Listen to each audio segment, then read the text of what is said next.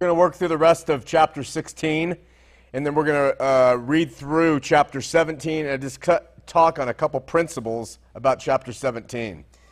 So to finish up chapter 16, we've already covered verses 1 through 18. Now we're going to read 19 through 21. And the great city was divided into 3 parts, and the cities of the nations fell. And great Babylon came in remembrance before God to give unto her the cup of the wine of the fierceness of his wrath. And every island fled away, and the mountains were not found. And there fell upon men a great hail out of heaven, every stone about the weight of a talent. And men blasphemed God because of the plague of the hail, for the plague thereof was exceedingly great. Now, there are some chunks of scripture in those 3 verses that you would think are hard to explain. For instance, has every island fled away, and the mountains, can they still be found? Some people who are biblical literalists will walk outside, see the Wasatch Mountains, say the mountains are still here, we haven't reached this point yet, etc., etc. So can these things be explained through any way other than a futurist position that they're literally going to happen? We'll talk about it. Let's get to it. First, verse 19. And the great city was divided into 3 parts. So you got to ask yourself, what is a great city? And the cities of the nations fell. And great Babylon, you got to ask what great Babylon is, came in remembrance before God to give unto her the cup of the wine of the fierceness of his wrath. We haven't talked too much about Daniel or Ezekiel, and if you do a study of Revelation, you got to tap into Daniel and Ezekiel, but we've touched on it as we've gone along. I'm going to read a couple longer passages from each of them today to show you how they tie in. But if you go to Ezekiel chapter 5, verses 1 through 12, we read an interesting story. It says there, "And thou, son of man," this is God talking to Ezekiel, "take thee a sharp knife, take thee a barber's razor, and cause it to pass upon thine head and upon your beard. Then take the balances to weigh, and divide the hair." So Ezekiel, shave your head, shave your beard, and take the hair. Divide it into 3 parts. "Thou shalt burn with fire a 3rd part in the midst of the city. When the days of the siege are fulfilled, thou shalt take a 3rd part and smite about it with a knife." Chop a 3rd part up with a knife. "And a 3rd part you shall take and scatter it in the wind." Woo! Blow away hair. "And I will draw out a sword after them. Thou shalt also take thereof a few in number and bind them in thy skirts." So take some of the hair and tie it into your skirts. "Then take of them again and cast them into the midst of the fire and burn them with fire, and thereof shall a fire come forth into all the house of Israel. Thus saith the Lord God." Listen to this, verse 5, Ezekiel chapter 5. "Thus saith the Lord God, this is Jerusalem." Okay? He says, cut all the hair off your head, Ezekiel. Cut off your beard. Parse it out into 3 parts. Burn the 1st part. Chop up the 2nd part. And take the 3rd part and throw it into the wind. And then he says, this is Jerusalem. And then he goes on, he talks more and more and more. And you can read all the way down through that to verse 13. And he says, and he goes on and talks about the 3rd parts and all this stuff, all right? So taking that account of Ezekiel into mind, we can see that God has Ezekiel do what directly would happen to Jerusalem, all right? And did it happen? It did. It happened in 586 BC. You have to understand that in the Old Testament, Often when there was a prophecy, it applied to them then, and that was like the picture, and then there was the finalizing of it later on. All right? So, what did Ezekiel do with his hair? A third of it was burned, a third of it was chopped up by the sword, and the other was scattered in the wind. Now, when the Babylonians came into Jerusalem in 586 BC, some were slain by the sword, some were burned up with fire, and the rest were scattered among the nations. Here's the thing. This is the same thing that happened to Jerusalem in 70 AD with the destruction of Jerusalem, and this is a fulfillment of what Ezekiel was shown prophetically way back in the Old Testament. Josephus and the earlier church writer Eusebius, first church historian really, they tell us, and you've heard this number, 1.2 million Jews were killed at the burning of Jerusalem. Some were burned, some were slain with the sword, and the rest were taken and they were sold into slavery. They were sold to Rome to go before the gladiators, and if they were 17 years of age or older, and if they were 17 years younger, they were sold to private citizens as household slaves. That was the end result of Jerusalem and its inhabitants. Gone. They were either scattered to the wind, they were killed, run through with a sword, or they were torched with fire. So it's a perfect fitting. In 1931, an author by the name of Philip Carrington made some other interesting remarks about these thirds. He says this, quote, "This reference may refer also to the division of the city into three factions." He says, which became acute during the attack of Titus. So while Titus was besieging the city from the outside looking in, the three leaders of rival factions were fiercely fighting within Jerusalem. Walls around it. Titus, the Romans, are trying to destroy Jerusalem 70 AD to finish it all. But within the city itself, there were three factions, and the city was divided up into three that way as well. So we have Ezekiel's prophecy being fulfilled in a second way here in 70 AD. He goes on and says that the city would have staved off defeat for a long time, perhaps even indefinitely, for no great army could support itself for the long run in those neighborhoods of Jerusalem. There was no water and there were no supplies for them to live off. So they would get there and go to war, but they would run out and they would have to leave, and then the city could refortify. But it was because of the infighting that the city was able to be taken at that time.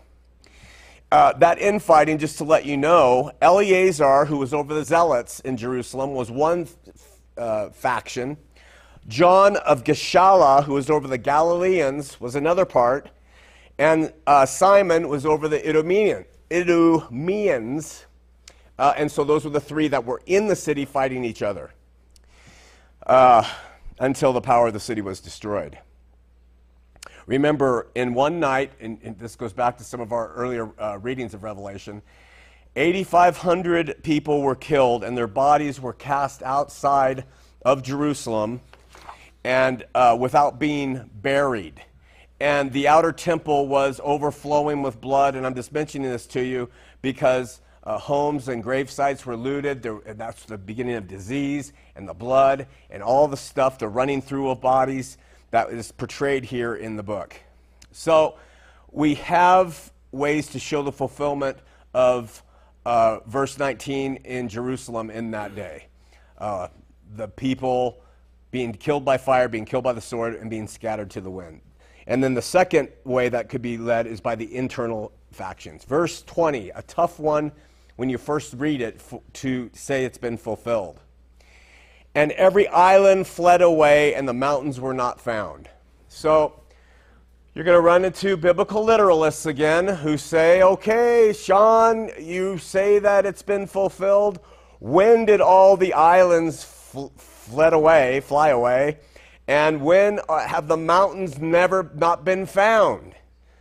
And you just have to look at how Jews wrote and how they spoke and what they said and how they did it. And if you're going to be a biblical literalist, be a biblical literalist all the way through. And if you do that, you have real trouble. We've already shown that with the river of blood quote. So if you're going to be a biblical literalist, stick to that. And if so, you're not going to be able to and explain the book of Revelation. So there has to be parts where you have to say this is a way to explain something else besides what is stated, because that's how the Jews spoke. We read a similar passage to this in chapter 6 at verse 14. If you remember when we studied that, it said, "And the heavens departed as a scroll when it is rolled together, and every mountain and island when moved out of their places." Every mountain and island moved out of their places. And we said that the plain meaning of this passage was there would be changes so radical to the way things were being governed that it would be equivalent to a mountain and an island being moved. Now people say that's really jumping to a stretch to make it work. But mountains are symbolic of power, high places in Jewish writings. And so when they are deserted and they can't be seen, it's talking about those powers being lost. And islands are talking about little insurrectionist groups, perhaps, too, that have fled away. In this besiege on Israel, culminating at Jerusalem, the islands and the mountains fled away. They couldn't be seen. And that's the best way that I could say this is being fulfilled. The power of the governments disappearing would be like an actual mountain range disappearing, etc. We're not to think that this would occur literally, which is the tendency, but the mountains and islands are representational of kingdoms and of countries in upheaval and their governments disappearing. Remember, when Jesus tells his apostles, another one we want to just say, this is true.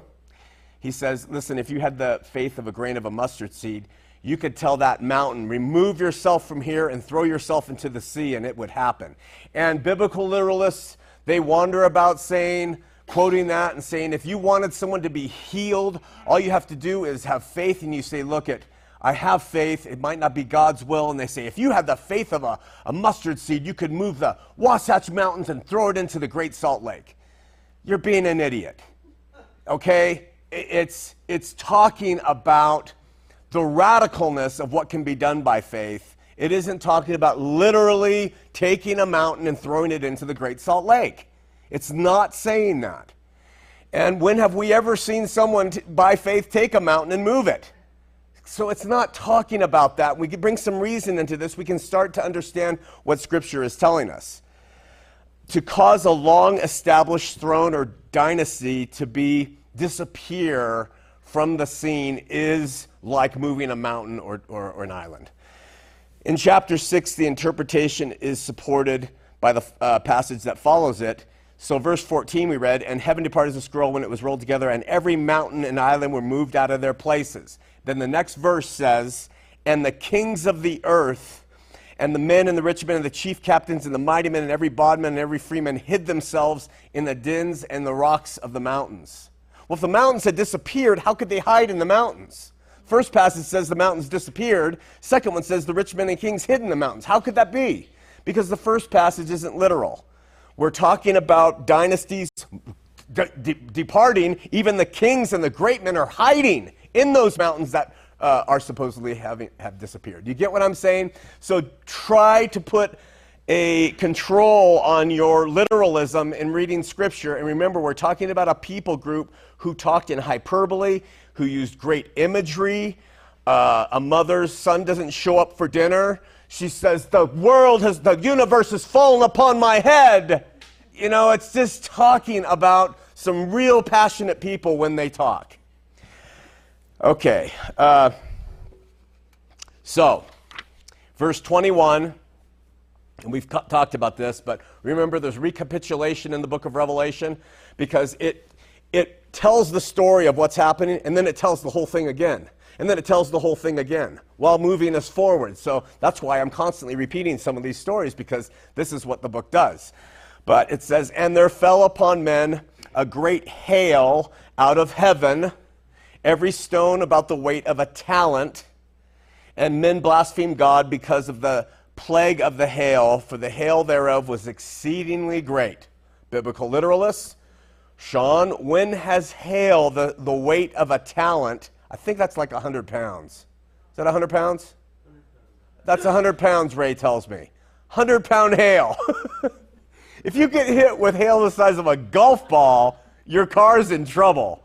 So when, Sean, in the history of our world, recorded history, has it hailed with 100-pound hailstones? Right? And so you automatically are like, well, I don't think it has. Exactly! And that's why we're waiting for this time to happen to the earth. We've already talked about the meaning of this passage, but Josephus gave us some great insight to the hailstones weighing about 100 pounds when he described these large stones being shot from Roman catapults? Catapults. Catapults is when the cow is golfing. The catapult, they have these catapults, and they would launch these stones, humongous stones, up over the wall of Jerusalem. That's a way to attack the city. And we read the following. He said, the 10th legion of the Romans launched white boulders as heavy as 100 pounds. So now we have Josephus and John the Revelator meeting in their description.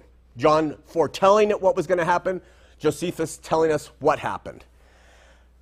Over the city walls into Jerusalem, they were cast by catapults from Roman engines from a distance of up to 2 furlongs, which is a quarter of a mile away. Josephus records that the watchmen on the wall, if they saw them coming, would shout, ready? The sun, S-O-N, cometh. That's what they would shout. The sun cometh. Now, what would cause those guys to say that? We're going to tell you in a minute. This is in his Wars 563. So, why would they shout, the sun cometh, when these giant rocks are headed toward them? After a while, the Romans learned, they were first white stones. They were pure white stones, and they learned, listen, let's paint them dark. Probably because at night you can't see them, and they won't be able to defend themselves against their coming in. So they start painting them or coloring them black. Obviously, when these stones started falling on Jerusalem, the end of Jerusalem was winding up, and this is what the bowl judgment is representing again, the final wave of super attack upon Jerusalem. In 1878, J. Stuart Russell, in his book titled The Parousia, offers this explanation. He says, page 482, quote, it could not but be well known to the Jews that the great hope and faith of the Christians was the speedy coming of the Son. Okay, this was written in 1878. It was about this very time, according to Hegesippus, that St. James, Hegesippus was a historian, 110 AD to 180 AD, Hegesippus said, St. James, the brother of our Lord, publicly testified in the temple that the Son of Man was about to come in the clouds of heaven, and then sealed his testimony with his blood. Okay? So James had gone and said the Son of Man is coming in anticipation and preaching that he was coming, and that was in 62 AD, okay, when James was killed. It seems highly probable that the Jews, in their blasphemy, because remember, they would not repent, when they saw these white masses hurling toward them, they said the Son is coming. The Son is coming in mockery of the Christian belief. That is the way that they explain that. That's why Josephus says they would cry, the Son is coming, look out. Now, I can't believe people would make such mockery, but remember, these people were really far gone. And they were not about to turn, no matter what was falling upon them. And the whole thing was accept Christ or die. And so the boulders are coming, and I guess some of the people just made a joke of it and started saying, look out, here he comes, another boulder over the wall. Now, before we move into chapter 17, there's a question I think we have to ask, and you're going to have to answer yourself. Could Josephus have known of John's revelation? Again, could Josephus, the historian, have read John's revelation and then catered his description of what happened to Jerusalem to what John described as having occurred? I think it's important we cover that simply because there is a theory out there that the Flavians, those were the Roman rulers post-Nero, got together and they said amongst themselves, the leaders, well, we better come up with something to control these Christians. And we better come up with a great story that is going to make them believe that Jesus was the Messiah. And they confabulated, I think that's the word, this whole narrative of Jesus, and Josephus, being in the pocket of the Flavians, assisted them in causing all the Old Testament prophecies and the New Testament narrative pointing to the end, and then Josephus steps in and he makes all the revelation of John, supposed revelation of John, make sense. And what it does is it appeases the Christians, and the Romans have control over the Christians, and they have control over the Jews, and the whole thing is a myth that was created by the Flavians to control the people. Now, you might, and I've mentioned this before in here, you may laugh at that theory, but we have someone who used to come to campus. He still does sometimes in the morning. He likes campus, he likes the teachings. He's a completely sold out to the Flavian idea. He does not believe Jesus was a real figure. He doesn't believe end times of Jerusalem. He doesn't believe any of it is factual, but that it was all created by the Flavians as a gigantic con to get the Christians and Jews to start getting along and be at peace because they all getting what they wanted and having all the prophecies and signs be completed here with the destruction of Jerusalem through what John said would happen. And so I think it's important that we do speak and ask ourselves, could Flavius Josephus, could he have written his history? And what they do in this theory is they say, Josephus was just a sellout. He was a Jew who to save his own neck, sold out to the Romans. He got in their pocket. He was made their historian. He was able to survive. And so why do we give him any credence? He did nothing but record what they wanted him to record. And so I've been quoting Josephus this whole time, and yet some people have come up with the theory that he was in their pocket creating this. So let me give you 3 examples from chapter 16 alone where Josephus seems to echo what chapter 16 says exactly. John wrote in verse 18, "And there were noises and thunderings and lightnings, and there was a great earthquake, such a mighty and great earthquake as had not occurred since men were on the earth." We covered that. Josephus wrote, quote, from War of the Jews 4:4-5, "For there broke out a prodigious storm in the night with the utmost violence and very strong winds, with the largest showers of rain, with continued lightnings, terrible thunderings, and amazing concussions and bellowings of the earth that was in an earthquake. These things were a manifest indication that some destruction was coming upon them when the system of the world was put into this disorder, and anyone would guess what these wonders foreshadowed, some grand calamities that were coming." And so our friend who used to come to campus in the morning, and he was a follower of Christ and a Christian, reads these comparisons and says, I don't believe that Josephus saw what he says he saw. I think he just borrowed out of the content of Revelation 16. Second one, John's revelation says at verse 19, "Now that great city was divided into 3 parts, and the cities of the nations fell, and great Babylon was remembered before God to give her the cup of the wine of the fierceness of his wrath." Josephus writes in Wars 5:11, "It so happened that the sedition at Jerusalem was revived and parted into 3 factions, and that one faction fought against the other, which partition in each evil cases, which partition in such evil cases may be said to be a good thing and the effect of divine justice. It's a paraphrase. It's not direct, but I guess the way they would explain it is any good con is not going to be exactly direct, or else the con's revealed. So the content's similar. And then finally, at verse 21 of chapter 16, before we leave 16, John's revelation says, "And great hail from heaven fell upon men, each hailstone about the weight of a talent." Josephus in Wars 5:6-3 says, "Now the stones that were cast were the weight of a talent." It's almost a direct quote. "And were carried 2 furlongs and further. The blow they gave was no way to be sustained, not only by those that stood first in the way, but by those that were beyond them for a great space." Sounds like more detail, of course, than what John gave.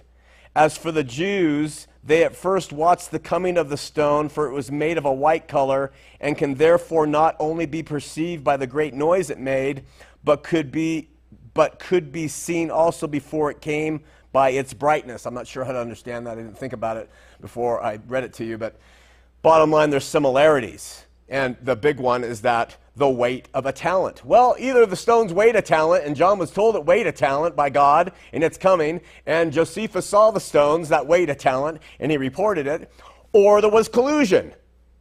My response to the Flavian idea is it's way too far-fetched to believe they could construct such a meshing tale from the Old Testament and then create the New. All of Paul's writings fiction. The Flavians were smart enough to create Paul's fiction and then create this destruction to bring peace between the Jews and the Christians. So obviously I stand with saying, look if John was told it was going to happen by God, and Josephus wrote what happened, and what happened happened the way God said it would, there's going to be similarities. And it's no big deal. If someone wants to go and believe the rest of the New Testament was fabricated in order to appease the Jews and the Christians under Roman rule, have at it. Good luck with it. I cannot for the life of me see that as ever possible in terms of a religious con. Now, as a Latter-day Saint, when I read the Book of Mormon, I read the Doctrine and Covenants or Pearl of Great Price, I can see religious con right through that, And I want to see religious cons. So if it's there, show me in the New Testament. There is no way I could ever possibly believe that the way that thing is constructed relative to the Old and what happened historically by writers outside of Josephus, I think it takes so much faith in the power of the Flavians that you might as well put your faith in God and think it's right, because, all right. So this brings us to chapter 17, and I'm going to read that. Let's read it together. "And there came one of the 7 angels which had the 7 vials, and talked with me, saying unto me, Come hither, I will show unto thee the judgment of the great whore that sits upon many waters, with whom the kings of the earth have committed fornication, and the inhabitants of the earth have been made drunk with the wine of her fornication. So he carried me away in the spirit into the wilderness, and I saw a woman sit upon a scarlet-colored beast, full of names of blasphemy, having 7 heads and 10 horns. We're getting into some real imagery now. And the woman was arrayed in purple and scarlet color, and decked with gold and precious stones and pearls, having a golden cup in her hand full of abominations and filthiness of her fornication. And upon her forehead was written a name written, Mystery, Babylon the Great, the mother of harlots and abominations of the Gehe, earth. And I saw the woman drunken with the blood of the saints, and with the blood of the martyrs of Jesus. And when I saw her, I wondered with great admiration. This is John. And the angel said to me, Wherefore did thou marvel? I will tell thee the mystery of the woman, and of the beast that carrieth her, which has the 7 heads and 10 horns.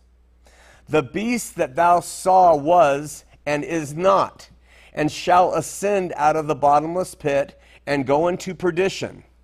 And they that dwell on the earth shall wonder, whose names were not written in the book of life from the foundation of the world, when they behold the beast that was and is not and yet is. Do you remember that phrase? That was and is not and yet is? Takes us all the way back to Nero. We're talking about him again. And here is the mind which has wisdom. The 7 heads are 7 mountains. Remember, Rome sits on 7 mountains, on their coins, 7 mountains, with the woman sitting on top of the mountains. We're seeing Rome here, 7 mountains on which the woman sits. And there are 7 kings, 5 are fallen, and 1 is, and the other is not yet come. And when he comes, he must continue a short space. We covered that when we covered the Caesars, the Caesars of Rome. We'll do it again when we get there. And the beast that was and is not, even he is the 8th, and is of the 7th, and goes into perdition. And the 10 horns which thou sawest are 10 kings, which have received no kingdom as yet, but receive power as kings 1 hour with the beast. These have one mind, and share their power and strength unto the beast. These shall make war with the Lamb, and the Lamb shall overcome them. For he is Lord of lords and King of kings, and they that are with him are called and chosen and faithful. And he said unto me, the waters which thou sawest, which the horse sitteth, are peoples and multitudes and nations and tongues. And the 10 horns which thou sawest upon the beast, which shall hate the whore, and shall make her desolate and naked, and shall eat her flesh and burn her with fire. For God hath put in their hearts to fulfill his will, and to agree and give their kingdom unto the beast, until the words of God shall be fulfilled. And the woman which thou sawest is the great city, which reigneth over the kings of the earth. So we are going to cover that verse by verse, but before we do it, I think I have to pause and cover these other passages for you to hear. And I'm just going to read them. They're a little long. And to show you that what we have in the book of Revelation is a pattern of the way the book has gone, is similar to the pattern of Matthew 24, which is similar to Daniel 7.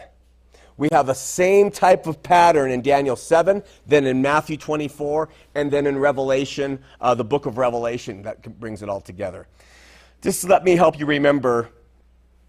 No, I don't think I'm going to cover that. I think we can cover that later. But right now, we've just covered the bowl judgments, right? Chapter 15, chapter 16. Chapter 17, we're going to cover the great harlot. Chapter 18, the great city. Chapter 19, the great army. And then in chapter 20, we're going to enter into the millennial reign of Christ. And so what's happening here is we're coming to the end here in Revelation, both of the Revelation and the New Testament and the Bible and of all time being described here in the book. So chapter 20 is the beginning of the millennium, verses 1 through 6, and chapter 20, verse 7 through 15 is the end of the millennium. And we'll go back and we'll talk about what that means. And then in chapter 21 and 22, we have the conclusion of everything, which a full preterist says, this is what we're in now. A partial preterist says, we're waiting for that to occur. Everything else in Revelation's happened, but we aren't in the verse chapters 20, 21, or 22. Partial preterist, everything up to chapters 20 have completed. But we're still waiting for 20, 21, 22. A futurist is most things in the book of Revelation after chapter 4 still need to happen. So now we're starting to put that all into place. And then, of course, the historicist says this thing cycles itself over and over and over again through the course of history. So we're seeing it constantly over and over and over again, except for chapters 20, 21, and 22. They're still to come to summarize everything. So the key to the structure of the book of Revelation, as I said, can be found in 2 places. Daniel chapter 7 and Matthew chapter 24. There's conceptual, there's theological, there's thematic, and linguistic parallels in all three of those places that foreshadow what we're going to read about, what we have been reading about in the book of Revelation. So I want to discuss them very briefly to give you an overview, and then we're going to wrap it up, because it's a lot of reading, but I think we have to get this in the can for you to get it in your head, and then I'm going to tie it in as we continue to go forward for the rest of the book. The seventh chapter of Daniel is really important, because the book of Daniel, the first 6 chapters are pretty much history, and in a historical, chronological order. The remaining 6 chapters are prophetic in the book of Daniel. So if you're turning to your book, then you know. And that means from chapter 7 to the end, we have prophetic nature in the book of Daniel. And most people who teach eschatology turn to Daniel, and they use it and Ezekiel and Matthew 24, Luke 21, and Revelation to describe the end times. Chapter 7 in Daniel is important because what it does is it introduces the prophetic nature of the rest of the book of Daniel for us. So it's kind of like the linchpin between the history and then the prophetic of the book. And it begins with a vision concerning 4 beasts. In the first year, Daniel reports in verse 1, in the first year of Belshazzar, king of Babylon, Daniel saw a dream and visions in his mind as he lay on his bed. Then he wrote the dream down and related the following summary of it. Since Daniel gives us a summary, this leaves room for more details to be added in Matthew 24 and Luke 21 and in Revelation. So at verse 2 through 14, this is what Daniel says in chapter 7 of Daniel. I was looking in my vision by night, and behold, the 4 winds of heaven were stirring up the great sea. And 4 great beasts were coming up from the sea, different from one another. The first was like a lion and had the wings of an eagle. I kept looking until its wings were plucked, and it was lifted up from the ground and made to stand on 2 feet like a man. Excuse my voice. A human mind also was given to it. Weird. This is wild.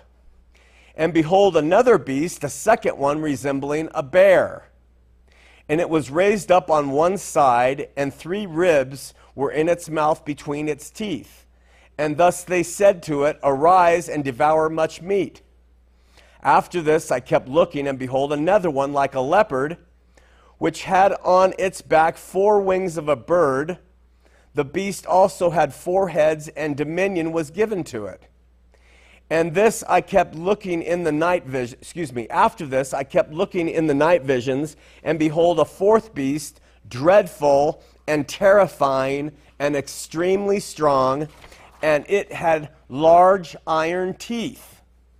It devoured and crushed and trampled down the remainder with its feet. And it was different from all the beasts that were before it, and it had 10 horns. I just read to you in 17 about 10 horned beasts, so stay with it.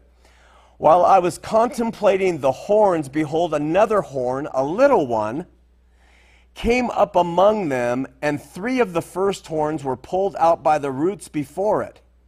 And behold, this horn possessed eyes like the eyes of a man, and a mouth uttering great boasts.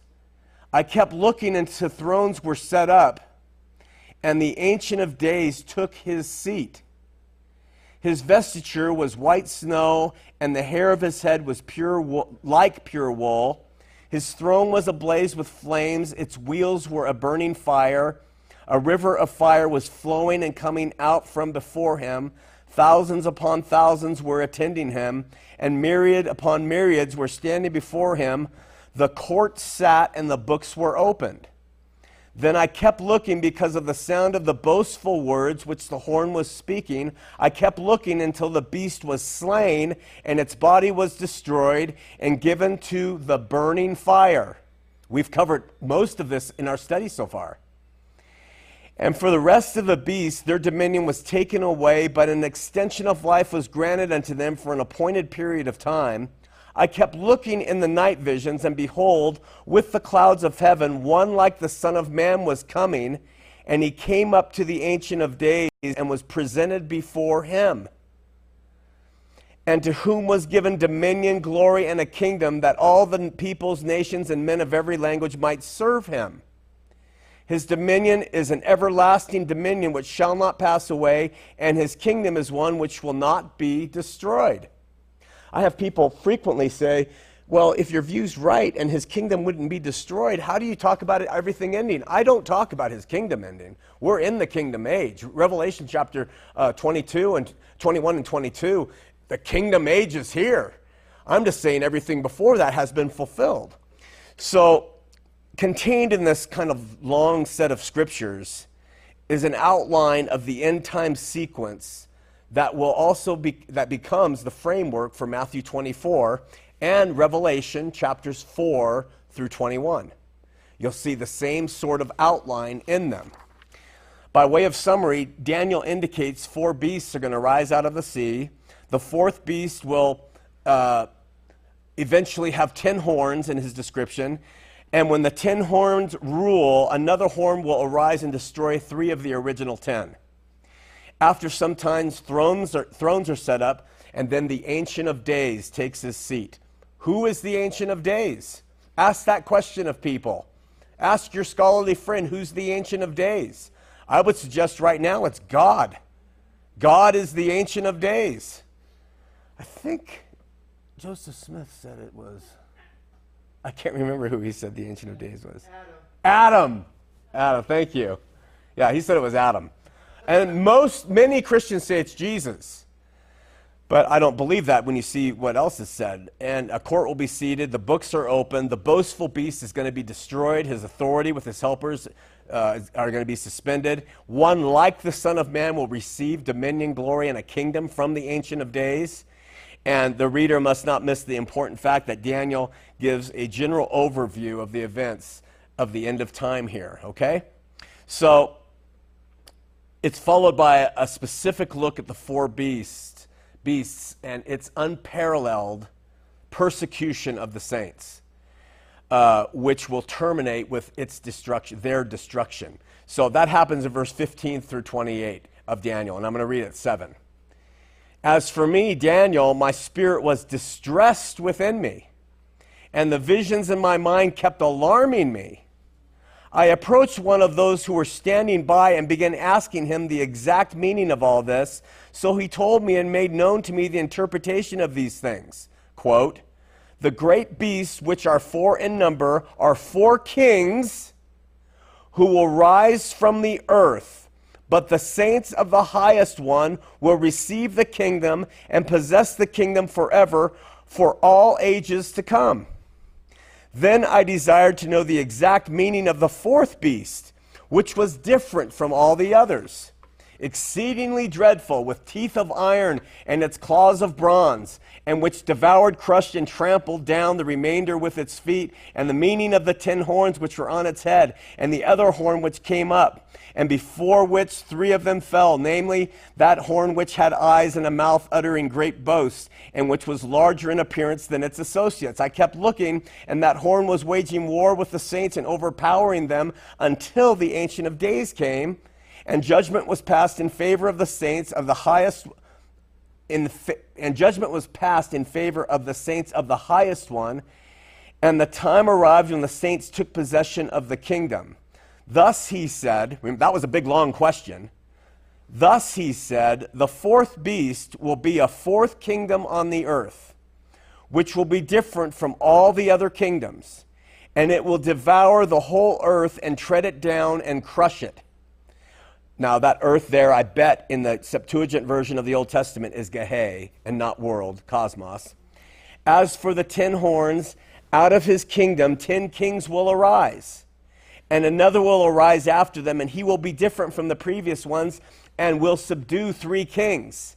and he will speak out against the Most High and wear down the saints of the Highest One. We've studied this. We've read what has happened in our earlier chapters, how Satan was cast down and how the saint was allowed for 42 months to kill the saints and wear them down.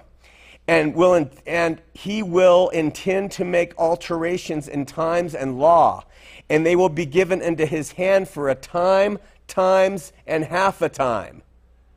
Time, times, and half a time.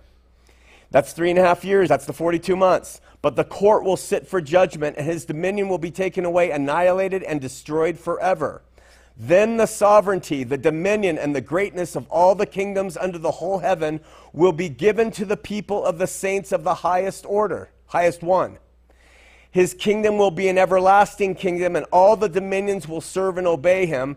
At this point, the revelation ended. As for me, Daniel, my thoughts were greatly alarming me, and my face grew pale, but I kept the matter to myself. We have been studying Revelation, and we have been reading this unfold to us. That's why I held back on reading it.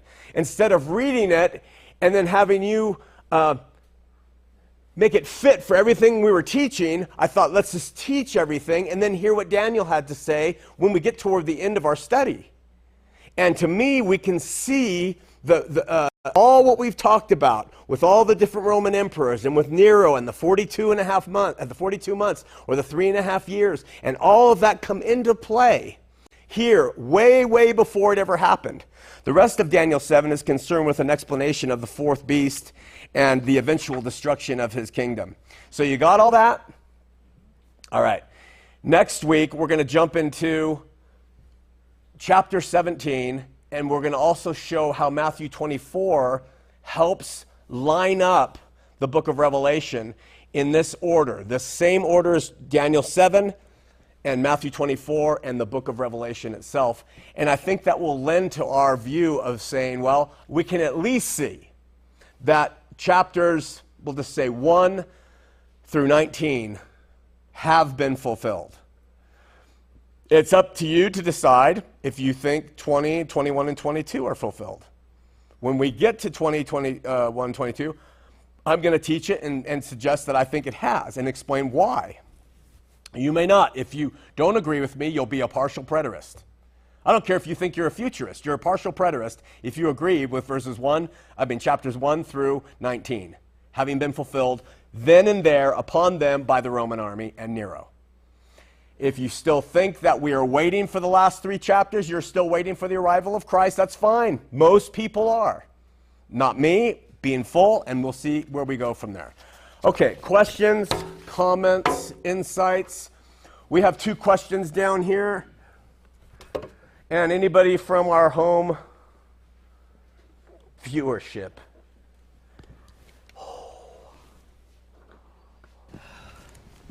You're hot, Patrick? Hi, Sean. Hi. I am hot. Thank you. Oh. I'm not one-upping you. Anyways, this is what you're teaching is a big contrast between most other denominations. I say denominations, but this morning I had the opportunity to go into Salt Lake City, down to Don't say it. You just went to another church. You don't want me to say it? No. But anyways, it was very interesting because I had a battle with the deacon with words. And, yeah. Anyways. Were you wearing your yarmulke is all I want to know. No. Dang it. Because Dave told me I can't have my head covered. Well, of course not. Continue on. So I respect that. So this is a little bit off topic, but I want to know your opinion on this. Jesus says in John chapter 14, I will not leave you orphans. I will come to you. Listen to this, because I had a big debate about Trinity at his church. This morning, a little while longer, and the world will see me no more, but you will see me, because I live, you will live also. At that day, you will know that I am in the Father, and you in me, and I in you. And then it says, and I'll manifest myself to you. And this one says, if anyone loves me, this is the last, he will keep my word, and the Father will love him, and we will come to him and make our home with him. So that sounds like that's Jesus as the Holy Spirit. because God is spirit, coming into you and living in you. We will, yeah. Yeah, Father, Son, Holy Spirit, one God, coming and living in you. Sounds like it. It doesn't sound Trinitarian to me. I don't know, my brother. Oh, After okay. my 3-hour discussion with our friend, I'm just swimming in uncertainty. Well, I love your teachings on preterism, by the way. Thanks, They really brother. mind-blowing and wonderful. Praise God. Who else? Oh, there we go. Your sister Alicia. Sister Alicia. Hey, you know what, on the mountain thing? I didn't mean thing. The mountains, I look at it spiritual as getting through your trials. Yes. Absolutely. Amen. Yeah, and I Right think that's on. what they always meant. Thank you. You're welcome. Love that. Robert, and then Jonathan. You know, Sean, it's interesting. After you're done talking, you give your audience a chance to ask questions about what you presented. And not many people do that. And once in a while, you know, may the Lord not hit me on the top of the head the next time there's a thunderstorm with a bolt of lightning. But when I would teach Sunday school class in classes, many people would do this. But, you know, I'd wait the extra 10 minutes. And then I'd stop and I'd let everybody ask questions, you know. And you do that, you know. I don't know if you got that from me. I got it from you. That's before we met. But I think that's great, Sean. I think that's great that you allow the audience to do that. That's really cool. Praise God. A lot of Sunday school teachers, various churches, no names, but they will not do that. So thank you, Sean, for that. Wanted to say that. My pleasure. Thank you for commenting. You guys say stuff that's really helpful. Stuff I'm wrong on or don't think about. Jonathan. Hi, this is Jonathan. I just wanted to share a very insightful resource with anyone online and with the church. It's called revelationrevolution.org. Very good. It's very good. Revelationrevolution.org. Check it out. Test all things. Good one, Jonathan. Thank you. I look at that often. All right. Hi, this is Steve. Hey. When you were talking about that, was it that Flavian conspiracy? Yeah. Yeah, a lot of conspiracy theorists will probably like that one for They do. later. So now you've got it there for them all to see and Yeah. just think about later. But the whole time you're saying that, I'm just like, that's quite the theory you got there, Eisenstein. I don't know about that one. So Yeah, it's a big one. You have to swallow huge amounts of information to believe it's true. Yeah, I mean, you might as well believe lots of other histories, Yeah. the same way. So I don't know. That's it. All right. Hi, Wendy. Wendy, we have a revisit back here. We have a revisit. Patricio has another addendum.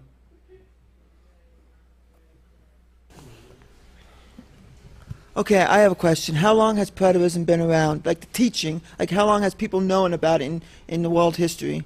Well, it's a great question. We have a book called It's Not the End of the World. Yeah. In that book, at the beginning of each chapter, by the way, it's downloadable free. If you want, go to campuschurch.tv and you can download it free. Download it. The opening chapters give quotes all the way back to the first century of people saying Jesus' return was his fall upon Jerusalem. Amen. It's plain as day. Amen. So preterism was developed recently. I don't think so. Because the deacon I talked to this morning said, oh, preterism, that was only developed 50 years ago. Well, give him those quotes and ask him to explain that. Well, praise God. Praise God. Amen. All right, we done? All right. How many bagels are left back there, John Stephen? Bags. 5 bags left. Everybody take them, or the rats eat them. I came here the other day and a rat was walking out with one of our TVs. They're so strong. Don't leave bagels. All right, let's pray. Lord, there's joy in being yours and not having all the answers and to question and to search, because you tell us to love you with all of our heart and soul and mind.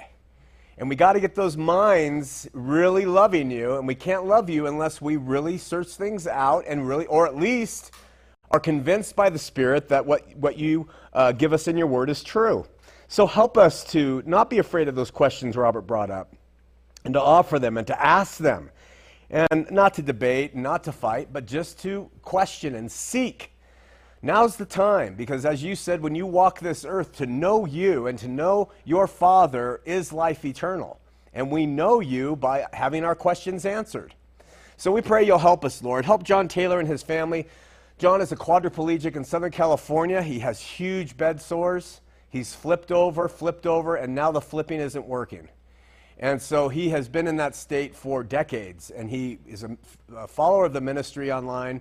He loves the ministry, and we just pray as a body of believers around the world, really, that you'll bless John Taylor, and help him in his physical trials and that of his family along with him.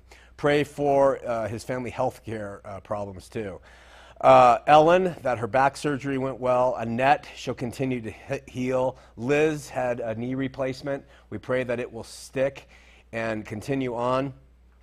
Diana, and the healing of her leg, and that she'll have comfort and peace and know she is loved and missed. Gracie, that our little friend without hair, battling cancer, her parents, her family, that you'll heal her and give her all her hair back and help her to have a healthy, long life. We pray for everyone traveling this weekend and may be safe. We pray for our little friend Jax. And then, Lord, I prayed for my grandson Samson last week, and I thank you publicly before my friends and family that he is fine relative to the blood work. And so now we can figure out what's wrong in other places and move forward in faith. We worship you. We recognize that you are there. You are cognizant of each one of us, of our sorrows, of our difficulties. You have us in your hand. Help us to realize that and to understand the eternal view, the eternal significance of this life, not just the temporal, but the spiritual and the eternal.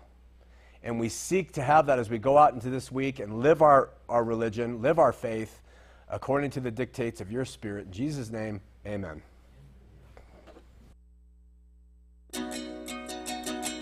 The